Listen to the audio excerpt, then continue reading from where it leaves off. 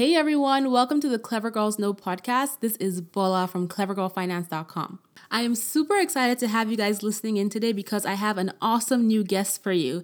She is a great friend of mine and her name is Limor Markman. She runs the platform Limor.money where she empowers women to be unapologetically financially fabulous. And she's also an expert real estate investor. And I just really wanted to have her on the podcast today because I get a lot of questions and I've gotten a lot of requests from those of you who listen and those of you who read the blog asking for more in-depth insights on what it takes to become successful in real estate investing. And so Limor is going to be sharing her expertise and her insights with all of us on the show today. But before we get into it, if you haven't already subscribed to the podcast, please do either on SoundCloud, iTunes, and now on Stitcher. And be sure to head over to clevergirlfinance.com and subscribe there as well so you can get access to my resource library. So let's get into the conversation with Limor.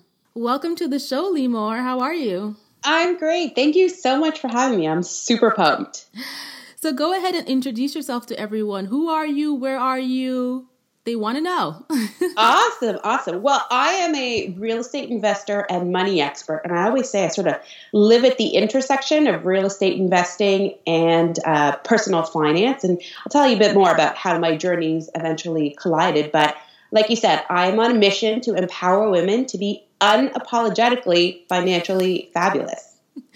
So tell us about that philosophy. What does it mean to be financially fabulous? Yeah, so I get that question a lot. And financially fabulous to me is not like one set definition. Like you've saved a certain amount of money, now you're financially fabulous. It's about sort of the attitude and the intention that you empower around money. It's about making smart decisions, but not necessarily scrimping and saving and not living a fabulous life. It's kind of the compromise and where being smart with your money allows you to live the life that you really want to live. So I guess it's like choosing to have the lifestyle of fabulosity with your finances. You got it. Fabulosity all around. Yeah, but both in your finances, but it's like the peace of mind that you have in your finances so that you can go and live the life you want to live. So if that includes restaurants or if it includes travel or, if it includes dressing nicely, that's absolutely fine. But you got to make the financial decisions that support the life you want to live. And I love that. I love that you have that philosophy because I find that a lot of times people think that building wealth or getting your finances in order means that you have to suffer and you have to sacrifice every single thing and you can't have any things that you enjoy because you're trying to focus on, money. But it's not. That's not what it's about. And I love how you encompass it in your philosophy. That's awesome. Let me tell you, there is zero suffering going on. I'm not cutting any coupons. I'm not eating macaroni and cheese for breakfast, lunch, and dinner. It's about, negotiating and making a lot of extra money so that you can really live the life you want to live. Because we got one life and let's make it count, right? I always say that I want to try couponing, but I can't coupon to save my life, girl. I have zero intention of ever cutting a coupon, ever. Okay. And I was just going to mention that me and Limor are actually recording this podcast on video. This is my first video podcast, and it's so exciting to see her face.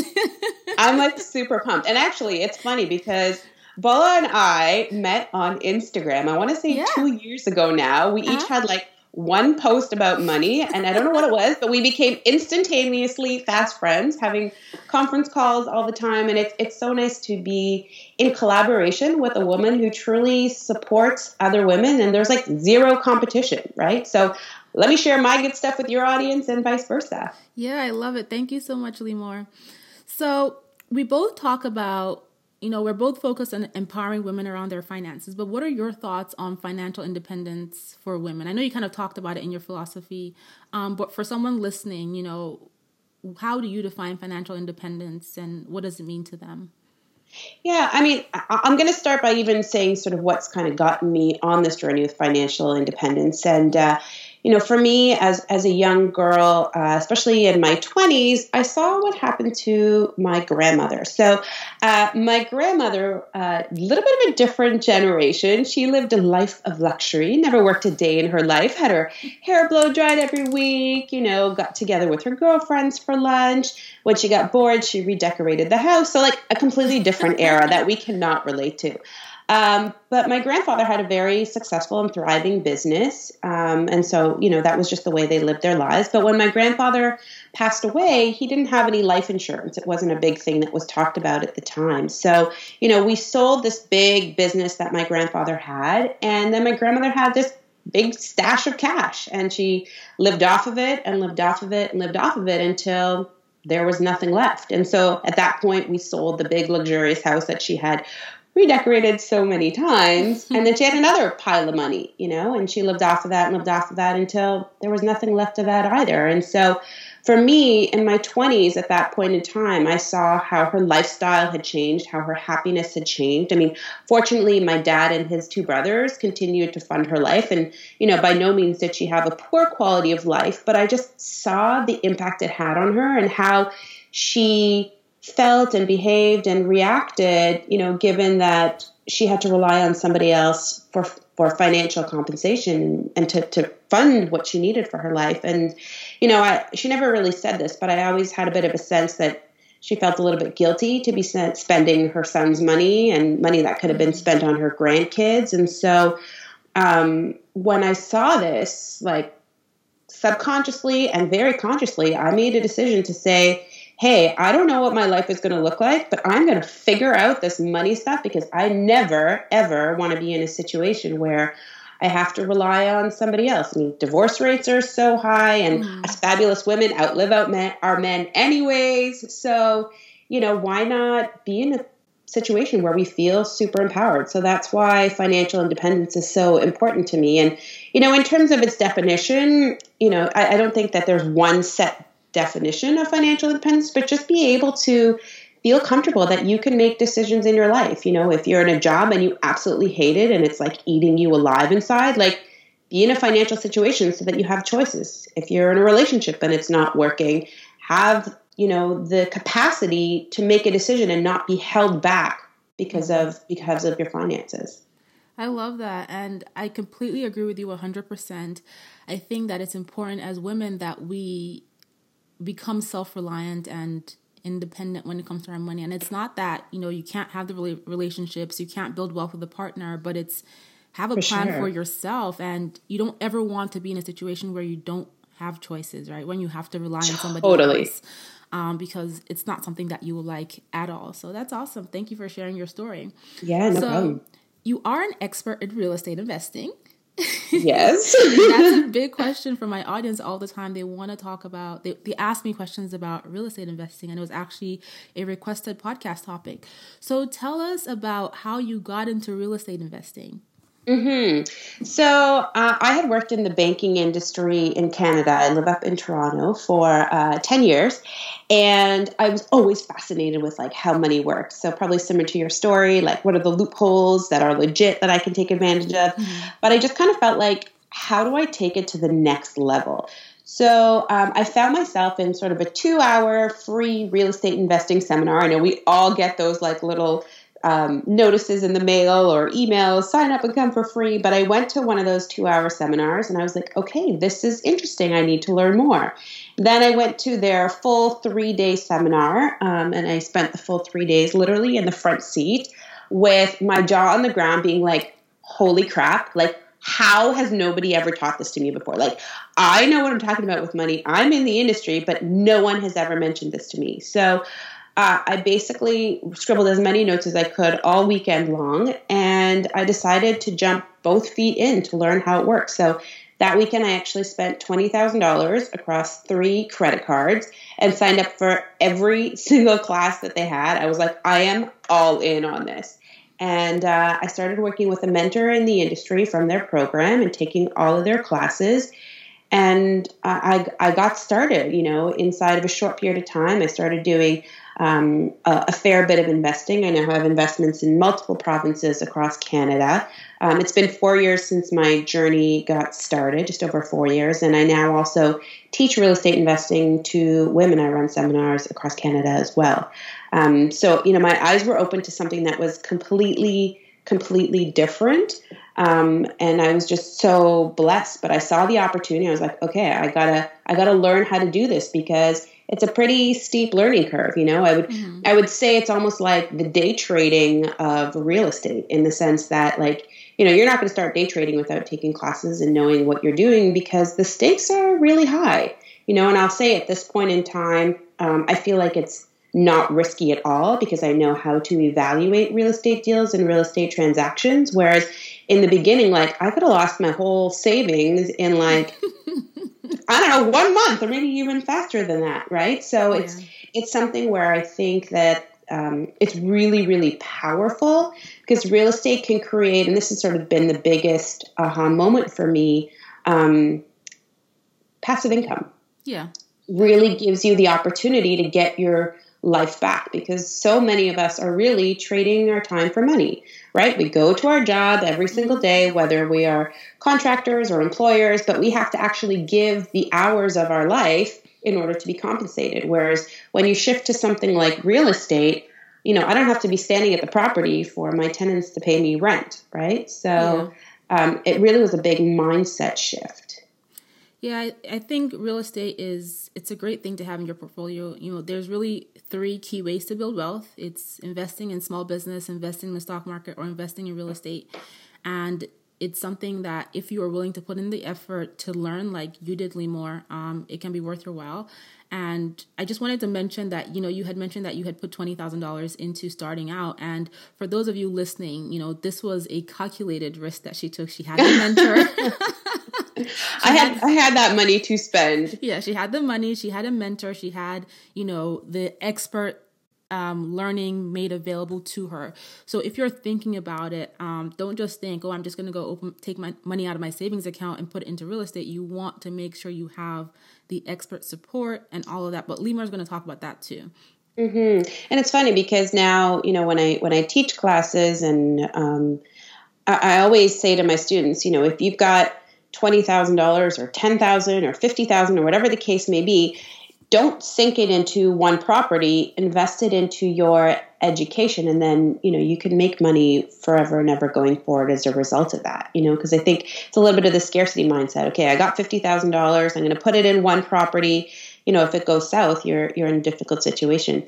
The other thing that was a really big aha for me, and maybe really interesting for a lot of your listeners, is that at the beginning, I used my own money to do the real estate deals and the real estate transactions. But at this point, I actually don't really use any of my own money. Mm-hmm. I work with joint venture partners. So I will put the deal together, I will manage it, but somebody else will qualify for the mortgage and somebody else will put the money in. And so that enables my return to be infinite, because if you calculate return on investment, if I put no money in and I get money out, my return is infinite. But it also means that I'm not capped in my limit, right? So you may be thinking, I can maybe qualify for 2 mortgages or maybe 3 if I'm in a really good situation and the bank really loves me. But, the big true key to real estate is that it's not about necessarily doing it 100% yourself, and using leverage and partnering with other people to start to generate that really massive incremental wealth.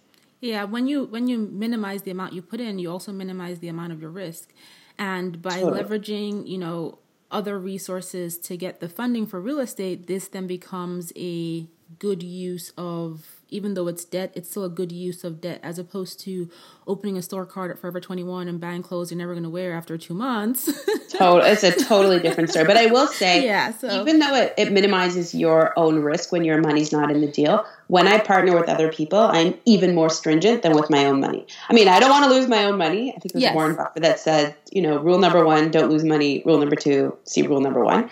But, when I work with other people and their money and they've got skin in the game, like, I treat it like it was my parents' money. I'm that serious and careful with it, because I want to make sure we all win together. Yeah, and that also helps to build your trust and, all of that too. So, awesome. So for someone who is just getting started and is thinking about real estate investing, maybe they've listened to a podcast, read a book, taken a class, and it's something they're thinking of pursuing, what are some of the first things they should do to make sure that, they are on the right path?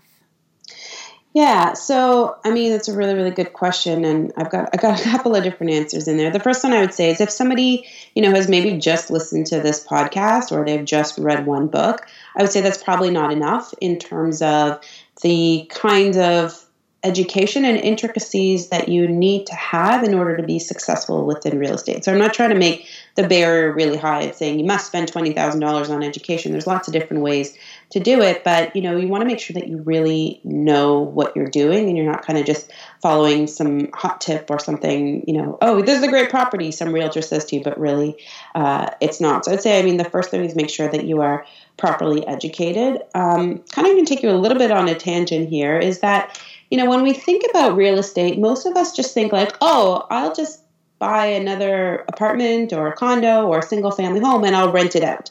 And I would say that's probably the most popular way to invest in real estate, and a lot of people do that. But there's lots of different ways that you can actually invest in real estate that, education will unlock for you. So, I'll give you a little bit of an example, and I hope it's not too complicated here. But one of the things that I do is called a rent to own. So I work with a family whose credit is slightly bruised and they can't qualify for the mortgage. So they have to meet my stringent criteria to get into the program, but then they provide like maybe a 3 or a 4% down payment on the property. They choose the property that they want to own in the future, and then I will buy it with investors' money up front. And then they rent it at a little bit of a premium for the 3 years or 2 years, however long it takes to repair their credit. And we decide up front on what their future purchase price is going to be. So they've got skin in the game, unlike a tenant who's maybe just paid last month's rent. They're taking care of the property, and because you already know what the appreciation is going to look like, there's a lot stronger returns. So I know that, this is a lot and a mouthful for people who are hearing this the first time, but this is kind of why when I sat in that seminar, I was like, oh my gosh, I've never heard of these things. And it's probably one of 4 or 5 different strategies that I do, which are not conventional, because the reality is, and I have people saying this all the time, like it's hard sometimes to make a property cash flow. If I go out and I buy a property and I have some tenants, if they trash the place, if I have a few months of vacancy, if there's an issue with the roof, all of a sudden, all of that positive cash flow that I was hoping to use, for my life, is now going towards incremental costs. Yeah. So, and I hear all the time people saying, oh, well, I'm going to invest because in 5 years' time or 10 years' time, it's going to appreciate.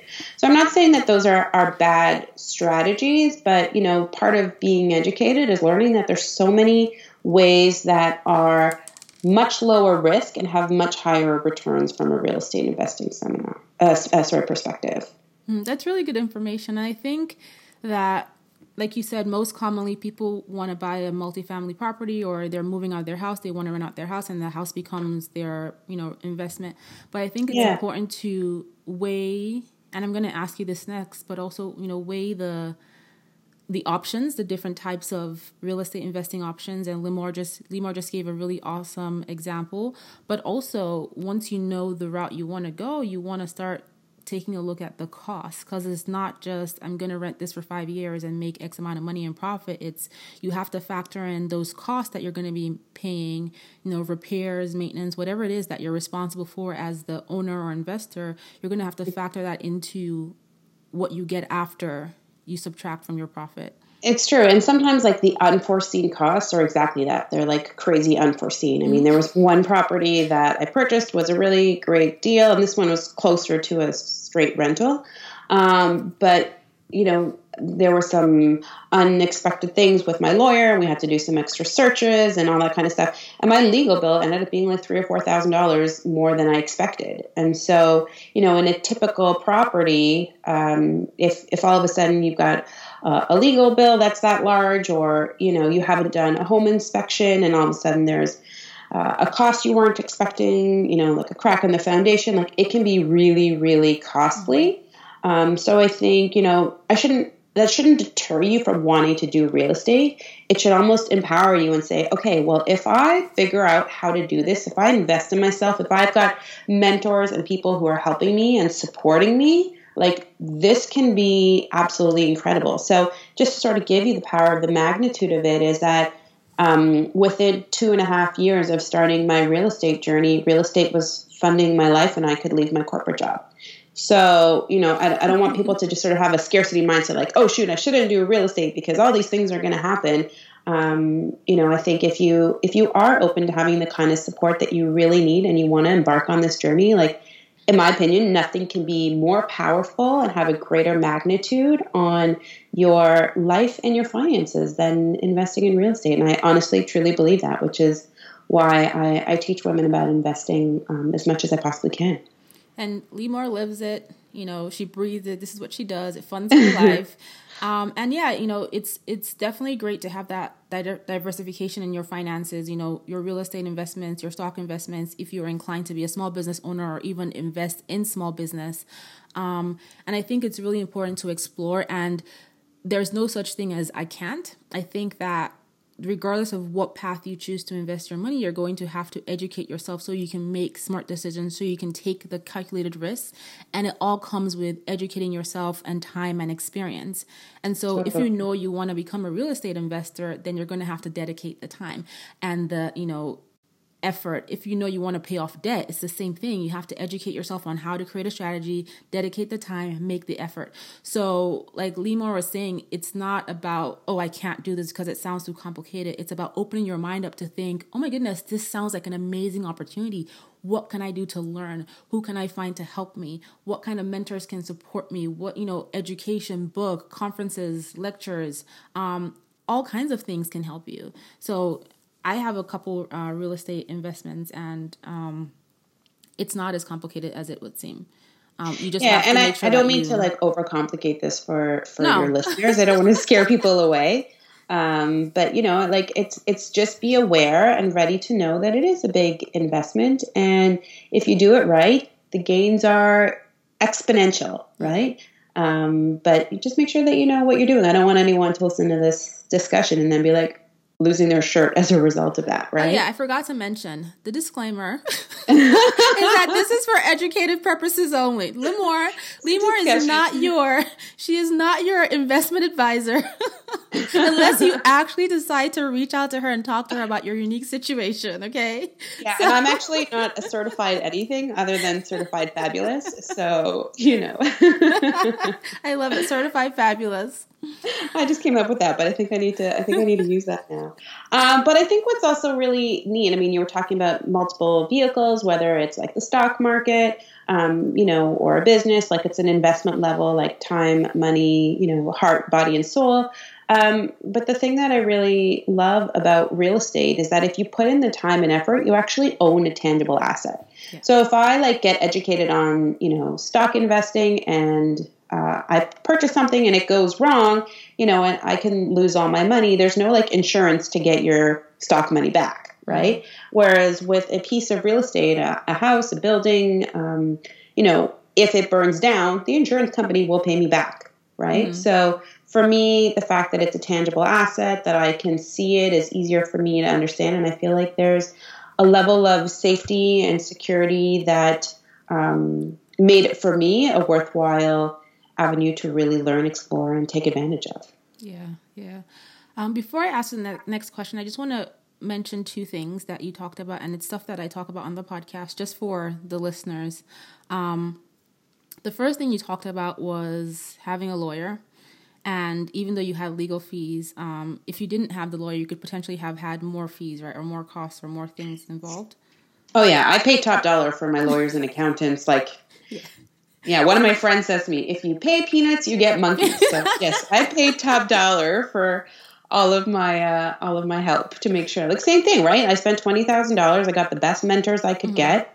And it allowed me to do something that I could never have otherwise done. So, yeah. So I wanted to just point out to you guys listening that, in real estate, business, whatever it is that you're doing, if you get to a point where you feel like this is over your head, you don't understand stuff, get the resources you need, especially when it comes to legal needs, accounting needs. And then the other thing that Limor had mentioned was insurance. If one of her properties burns down, she has insurance. And I think this is a topic that I've done in the past, or on the blog. I have a blog post on insurance, and I actually have a guest coming on who's going to be talking to us about insurance. But it's making sure you have the right kind of insurance, because not having the right kind of insurance can completely derail your life plans.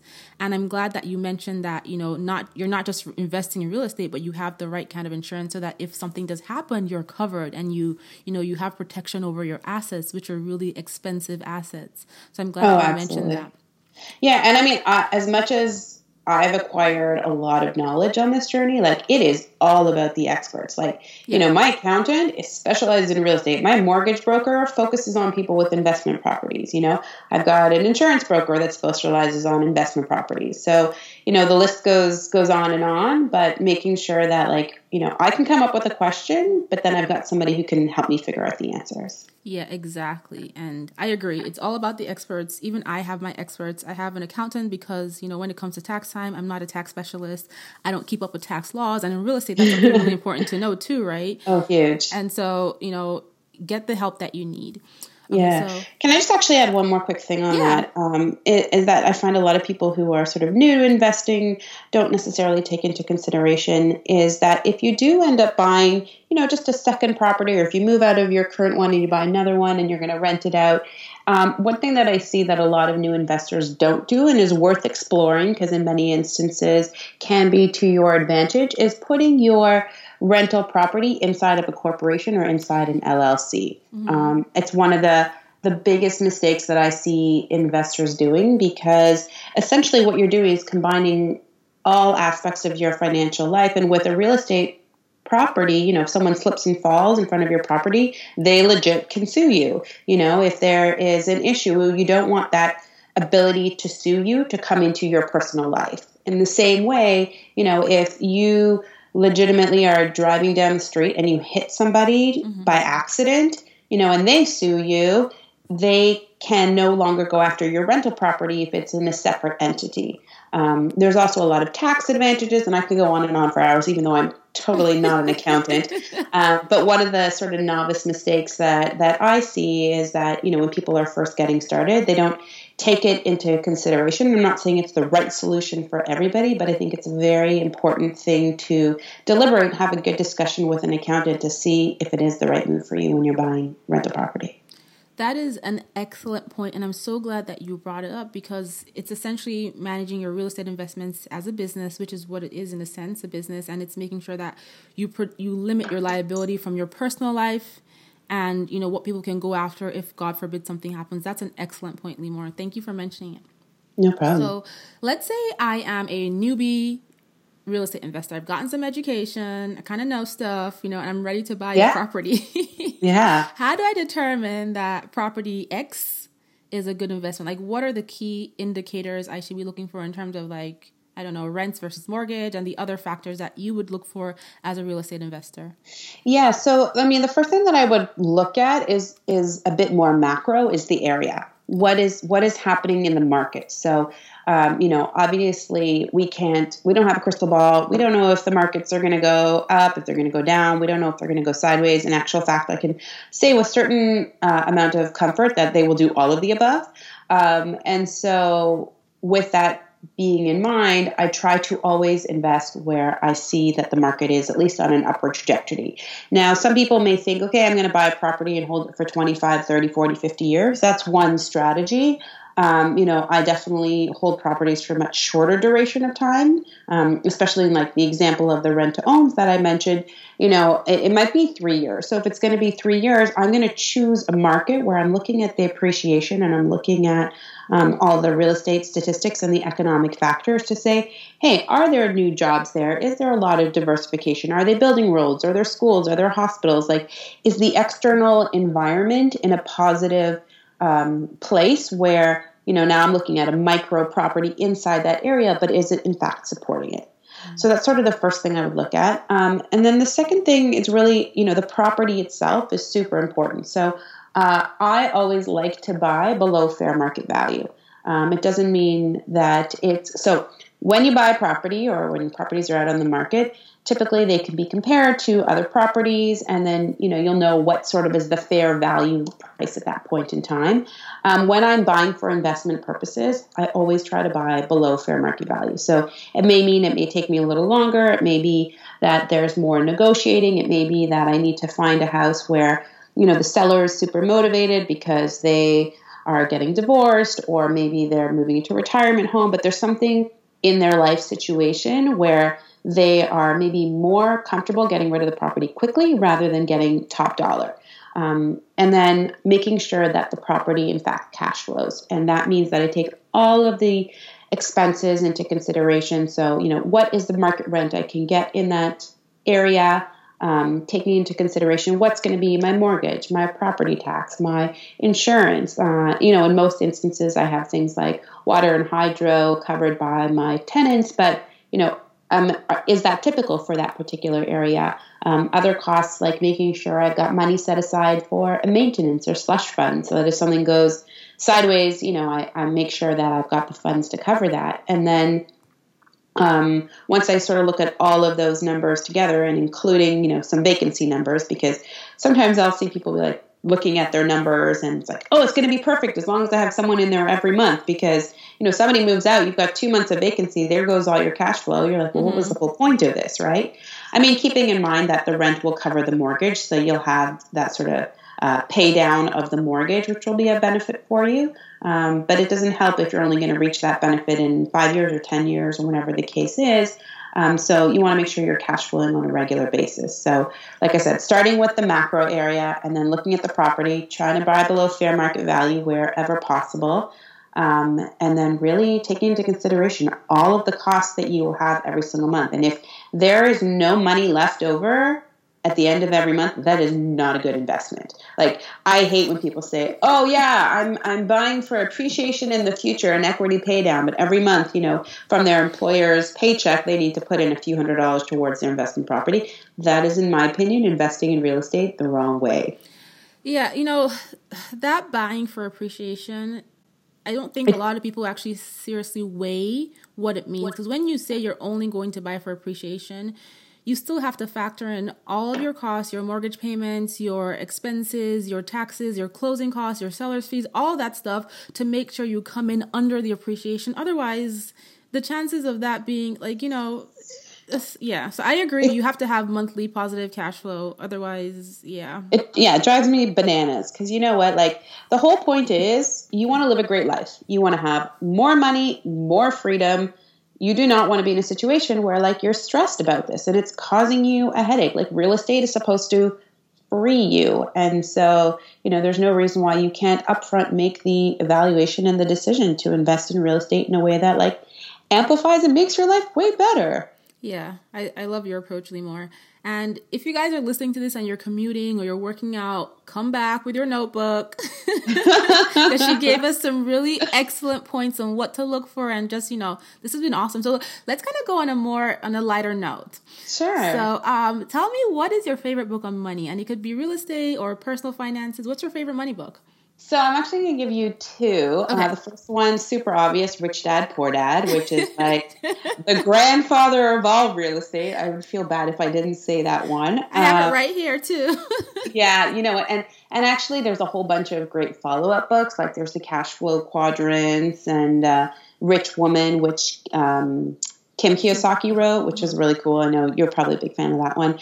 So yeah, definitely the real estate one, because that was an initial unlock for me. But another one that I really love is Secrets of a Millionaire Mind, which is T. Harv Eker. Yes. And it's so important, because I think with all the financial conversations I've had, and Bola, I'm sure you probably agree, and if you don't, let me know. But with all feel free to have your own opinion here. But with all the conversations that I've had about money, I really, truly believe that so much of it comes down to mindset. And I see that in real estate all the time, in that, you present someone the opportunity, and when their first reaction is, how are you trying to scam me? What's going to go wrong? How is everything going to fall apart? No matter how much money you have, if that's your first response when I bring you a real estate opportunity, I just say, thank you so much for taking the time to talk to me, and then I'm done. I never talk about money again.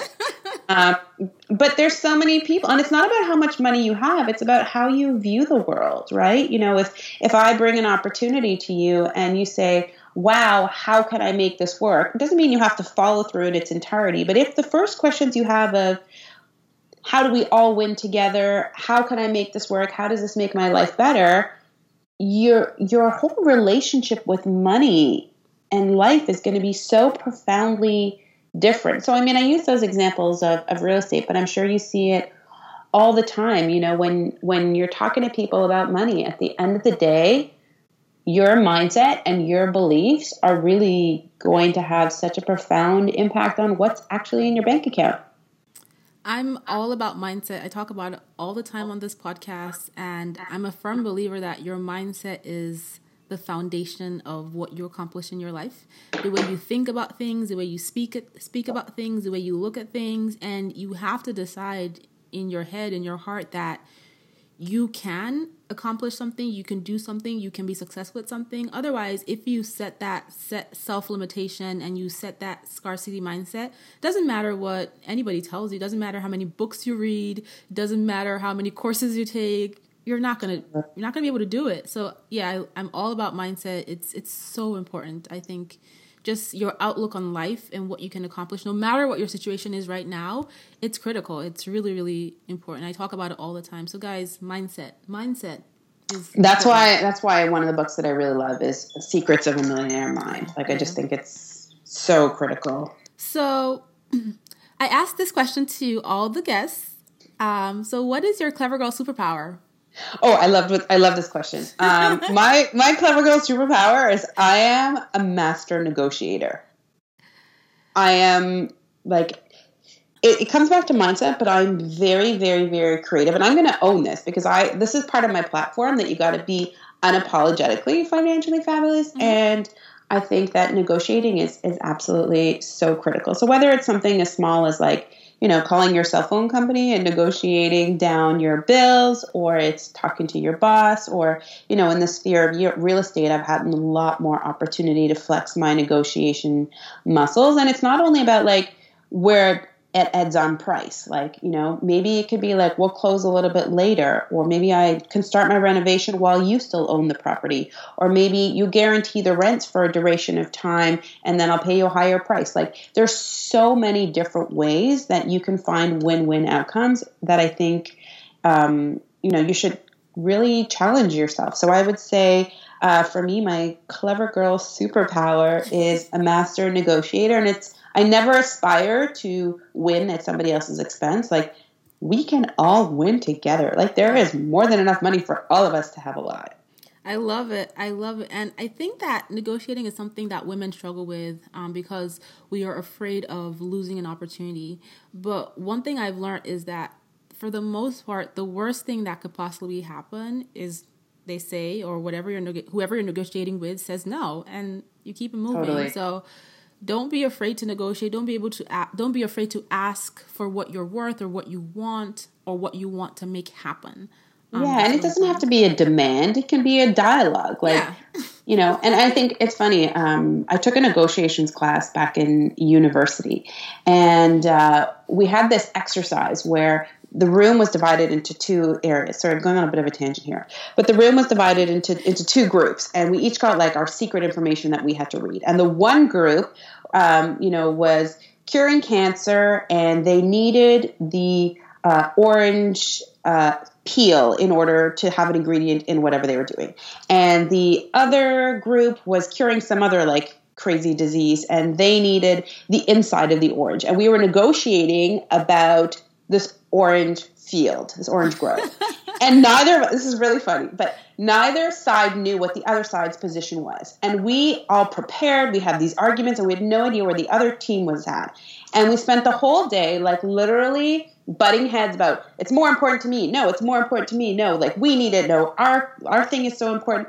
And at the end of the day, what nobody arrived at, and what was kind of the answer and the lesson of the class, is that in reality, we both could have won if we just really shared what was our true reason for wanting to have that negotiated outcome. And I think that it's so important, right? Like, I may say, yes, I really need this price, but what's maybe more important to me this price is that, I don't know, I close at a later date, or, you know, especially like with employers, like, you know, you want more money, but maybe the employer doesn't care to give you a cell phone and cover your costs and, you know, let you use their office for a whole bunch of other things that you need in your life. Maybe you're running your kids' school meetings, but there's so many other outcomes when you just stay so fixated on the one thing that you want, and you don't really show your cards. You end up in a situation where nobody wins. So that's my university negotiation story. Thank you for sharing it. So, Limor, this has been awesome. I appreciate you spending your time with us today and sharing your insights and your expertise. So how can folks listening keep up with you, keep in touch with you, reach out to you? Yeah, absolutely. Well, first thing that I'll say is that it's a pleasure to be here. So thank you for having me. If folks were interested and like the idea of having a different mindset and making money through real estate and multiple streams of income, I actually have a free gift where they can download my ebook called The Game Changing Financially Fabulous Strategies That No One Ever Told You. And they can do that by texting the word fabulous to 77982. So the ebook's called The Game Changing Financially Fabulous Strategies That No One Ever Told You. And on your cell phone, just text the word fabulous to 77982. But if you want to interact more with me, you can come on over to www.limor.money. I have a YouTube channel called Limor. It's Limor. I put up new videos every single week. I'm on all social media with a name like Limor, Limor. I'm super easy to find. Yeah, and I will add I'll add the details on the free ebook download in the show notes, as well as the books we talked about, your website, and your YouTube link and your social media too. Awesome. Thank you so much for having me. I hope that your listeners got a little bit of a taste and an insight about how things can be done a little different with real estate. Yeah, I definitely think that they will enjoy this one. So thank you, Limor. You're very welcome. So I hope you enjoyed listening to today's episode. Limor definitely shared a ton of really useful information for those of you who are interested in investing in real estate. And if you love what you've listened to, please subscribe to the podcast, leave a review, and tell someone about it. I'll be back again real soon with another episode. Thank you so much for listening.